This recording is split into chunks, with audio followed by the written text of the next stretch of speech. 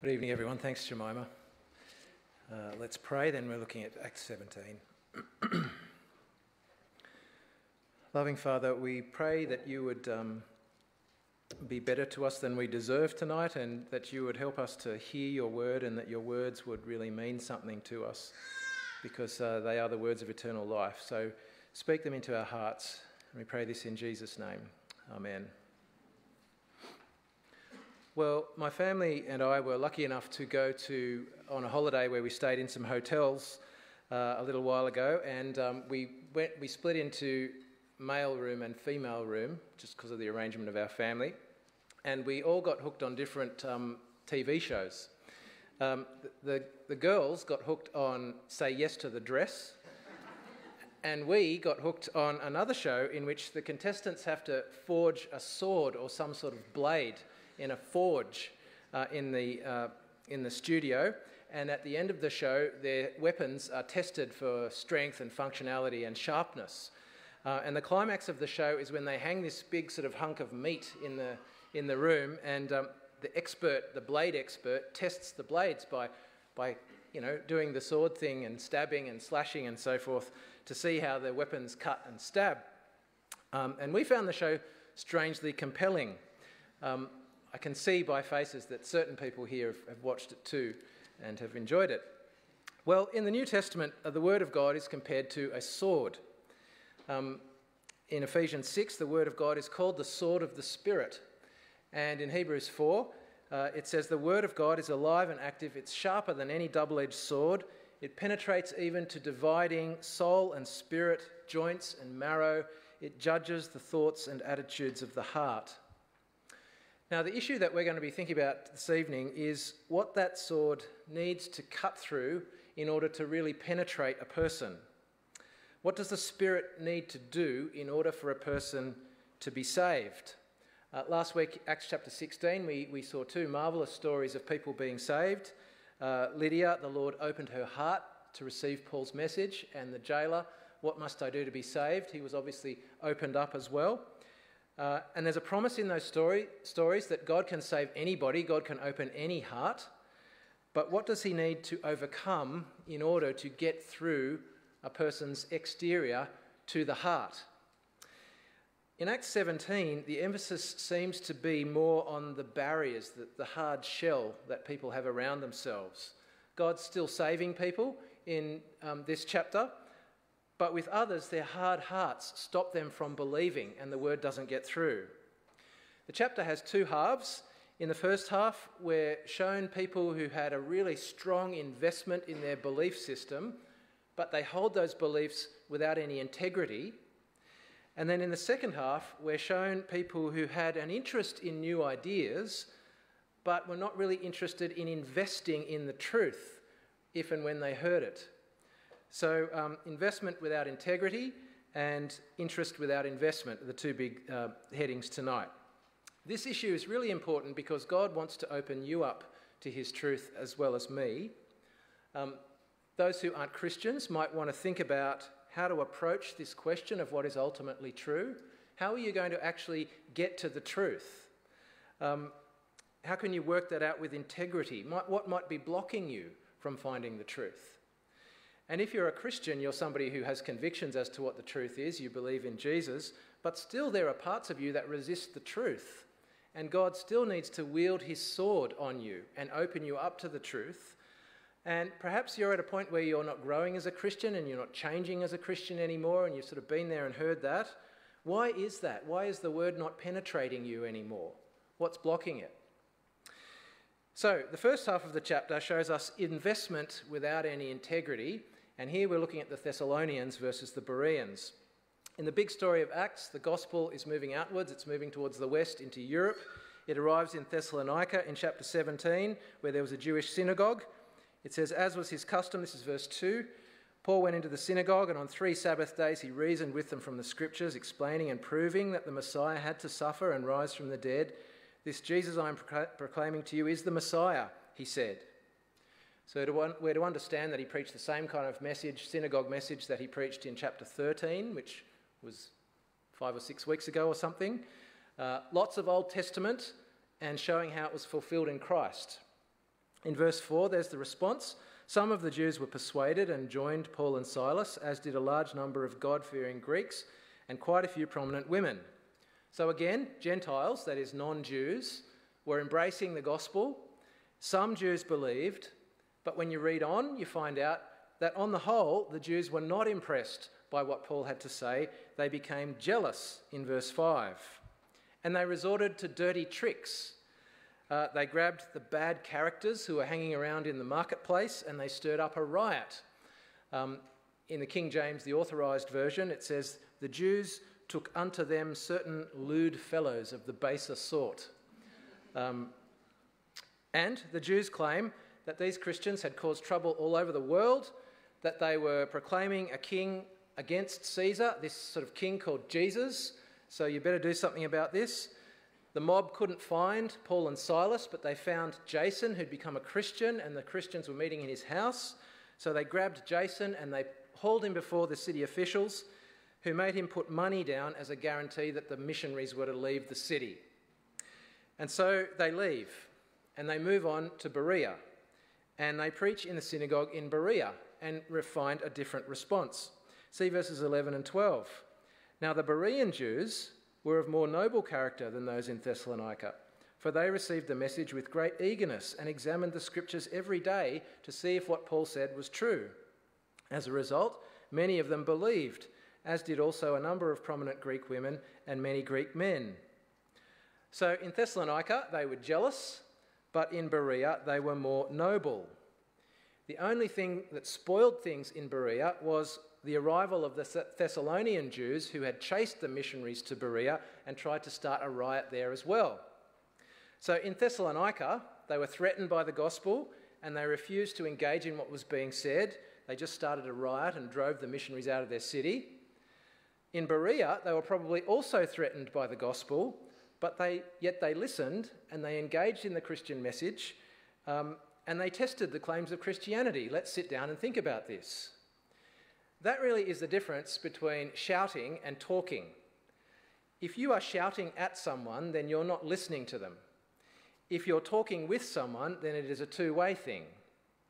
And as we know, shouting is rude. It's not noble to shout at people, whereas talking and listening is polite and respectful.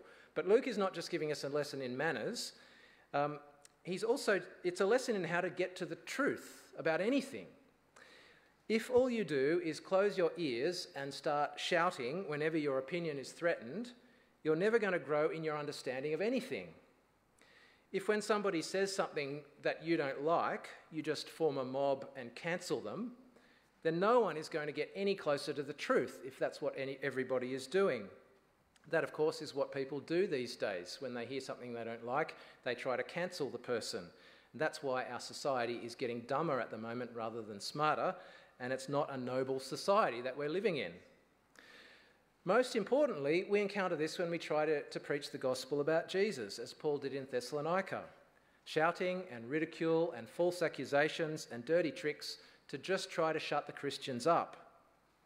The Christian claim has survived almost 2,000 years of people's scepticism, and yet there are billions of Christians around the world.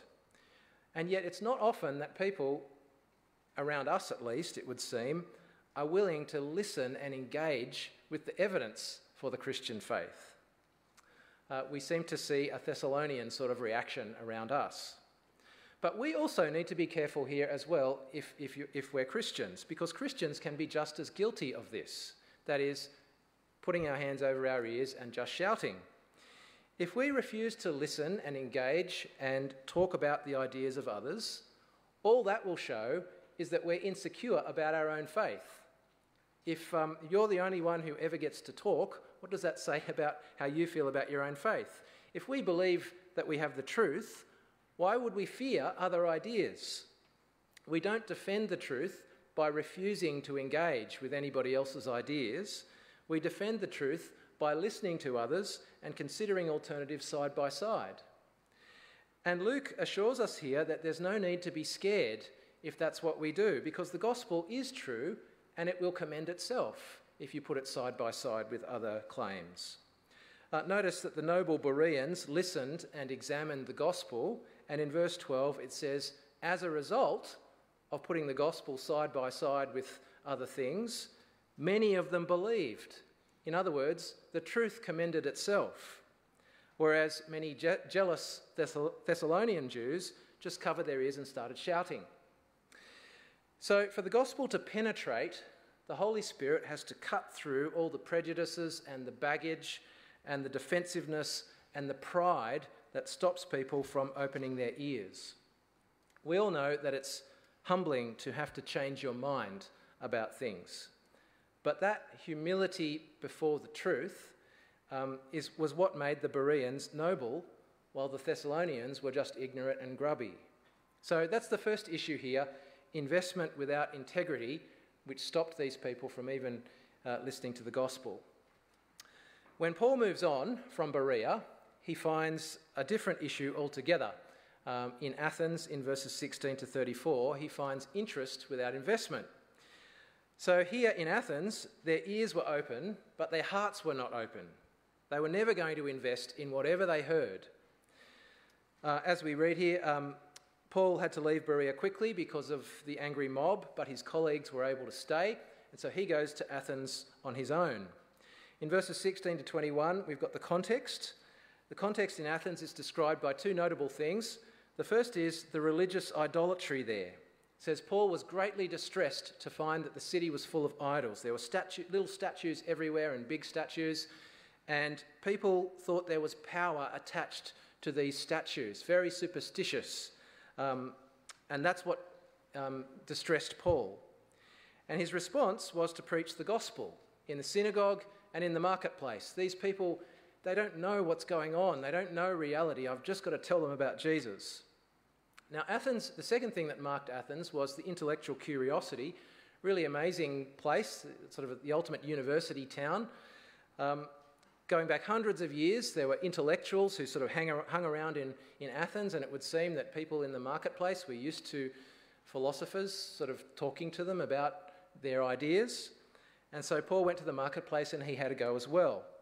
And he was noticed by some Epicurean and Stoic philosophers there, and they invited him to speak at the Areopagus, which was like the place where ideas were officially tested.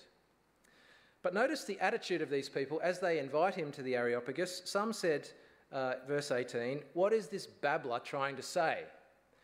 So not a very kind of friendly, open attitude. But then they smile very politely when they face Paul and they say, "May we know this new teaching that you're presenting to us?" And Luke explains in verse 21 where they're coming from. All the Athenians and the foreigners who lived there spent their time doing nothing but talking about and listening to the latest ideas. I think that comment is not just a throwaway comment. It indicates the big problem for these people living in Athens. The gospel was just another new idea to them. All they wanted to do was talk about ideas. Paul went and he preached the gospel to them anyway, and Luke gives a summary of his message in verses 22 to 31. Paul's message is the classic example of how he preached the gospel to Gentiles. He tailored it perfectly to his audience. He starts where they're at. He doesn't quote the Old Testament at them because they don't really recognise the Old Testament as any authority, but his ideas are still completely biblical. And he doesn't pull any punches. He confronts their error, and he's not scared to say to these big-brain people, "You need to repent." In particular, his speech attacks the two big features of his audience. Firstly, he speaks against smorgasbord religion. He opens by noting all the religions in their city. "You're very religious," he says. They were proud of how big their smorgasbord was. You can find anything here in terms of religion. But then he notes the altar to the unknown God. So they admitted they didn't know everything. And he says, "Well, I'm now going to remove your ignorance." That's a pretty plucky thing for him to say. He's basically saying, if you knew my God, then you wouldn't need anything else. There's no room for other gods. There's no room for superstition if you know my God. And let me tell you about him. And he says 4 big things about God that might sound very basic to us, but if this has not been your background, then this could completely change your worldview and turn your world upside down. First of all, Paul tells them that one God made everything. The Epicureans believed, the Epicureans are mentioned, they believed that everything, including the gods, is made up of atoms and atoms are eternal. The Stoics, they're also mentioned, they believed that God is like a kind of world soul that's in everything. Paul says no, God is separate to his creation, and he made everything from nothing, and so he is eternal and creation isn't. God made everything. There is a creator that stands apart from the creation. Secondly, Paul says God rules everything. So it's not lots of gods everywhere, each god ruling his or her own little patch. Paul wasn't just advocating a couple more foreign gods, as some of them thought he might be doing. Rather, in verse 26, Paul says to them, from one man he made all the nations, that they should inhabit the whole earth, and he marked out their appointed times in history and the boundaries of their lands. So God's not just another local God. He is the supreme God who gave all the nations their place in the world and in history. So thirdly, God can't be contained. Paul says God doesn't live in man-made temples. He is the one who gives us our places to live. And he's not done any favours by human hands. It's he who gives us life and breath and everything else. And so fourthly, Paul says, God is close to everyone. If we depend on him, as every human being depends on God, whether they know it or not, then we are supposed to acknowledge that by seeking him and reaching out for him and trying to find him.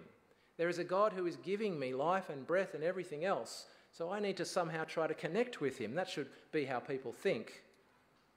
And he notes the shreds of truth in the pagan poets where he quotes them. He says, for in him we live and move and have our being, and we are his offspring. And therefore the point is, so we should be trying to get closer to this one supreme God who is so close to us as our creator and our provider. And that really is the challenge here in his sermon. What have you done with this God? He made you and he sustains you. He's determined your place in the world. He wants you to know him. He wants you to be close to him. And yet what have you done? He says to them.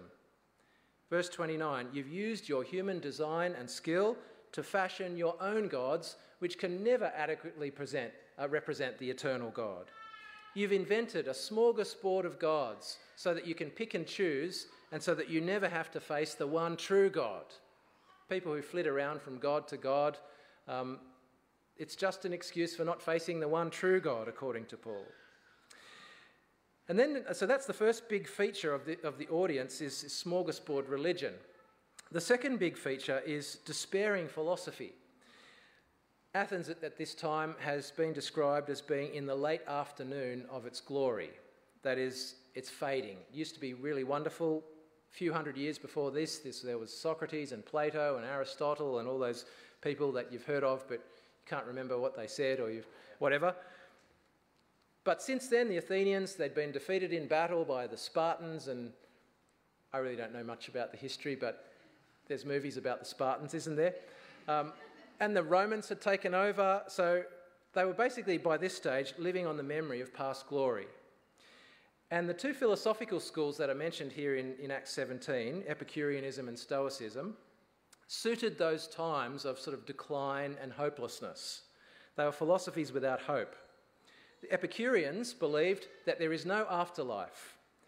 And so the best that you can do is live a life of tranquility by disengaging from the hustle and the passions of the world.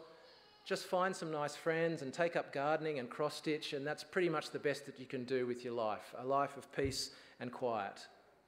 Sounds kind of nice, doesn't it? But if that's all there is, then it's absolutely hopeless and meaningless, really. The Stoics also believed that there is no afterlife, but they said the best that you can do is live your life in line with reason and virtue. This is the best possible world, so learn to accept your fate with logic, calmness, and self-control. That was the Stoic approach. And lots of people like the Stoic approach. It sounds kind of noble, but again, it's a philosophy without ultimate hope. Paul, on the other hand, proclaims a God who has a plan for the future, who is going to do something about it.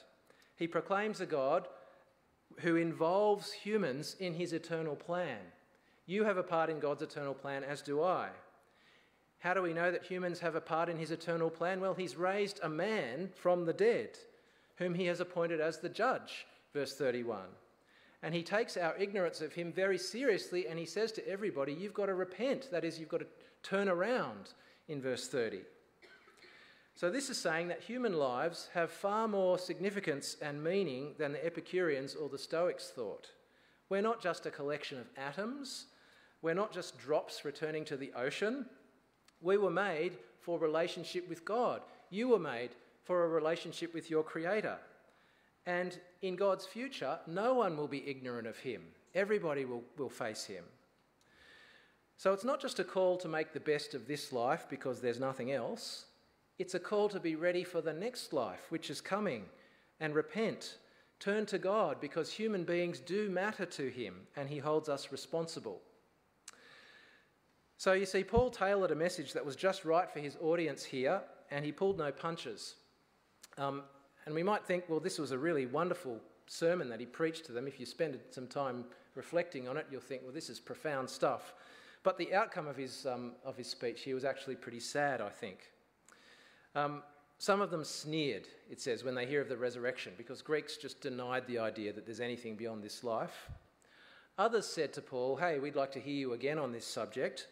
But I think it wasn't because they sensed hope and eternity in Paul's words. It was interest without investment. Yes, we'll hear this again, sure.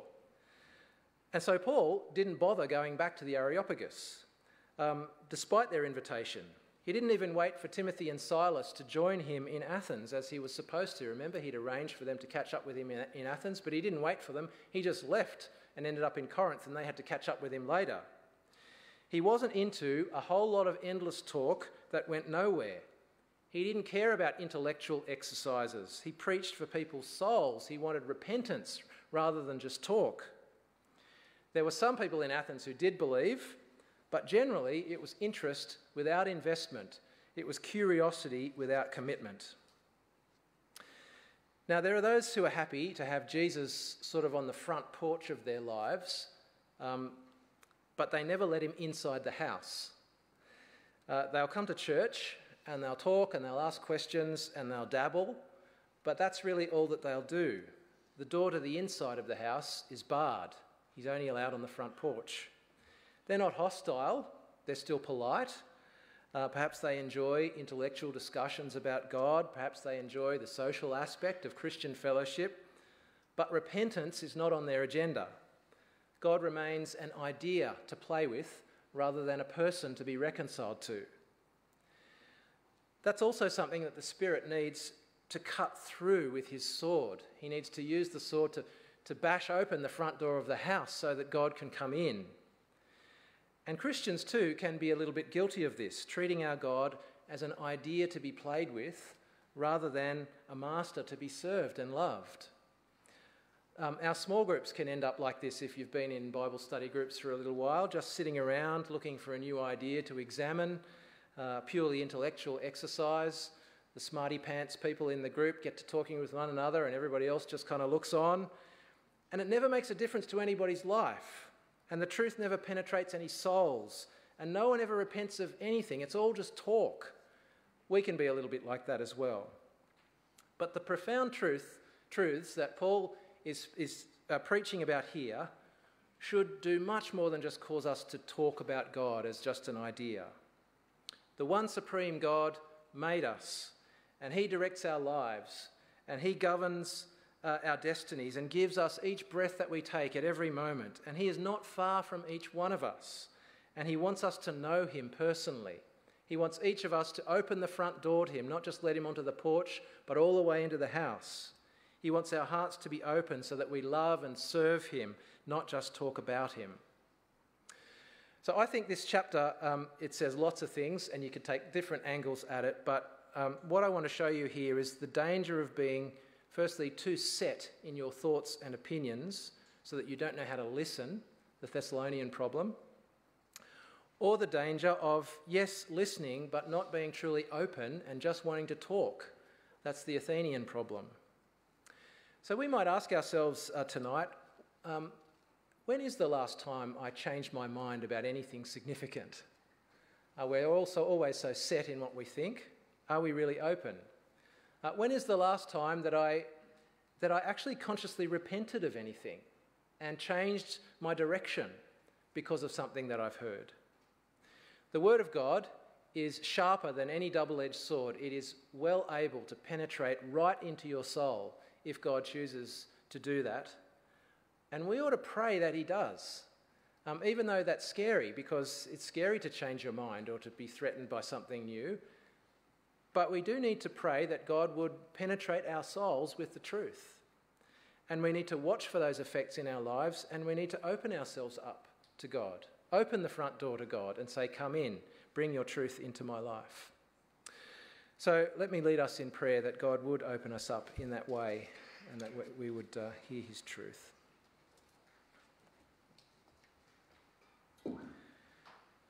Loving Father, we thank you that you've released your gospel into the world and it is able to cut deeply into us.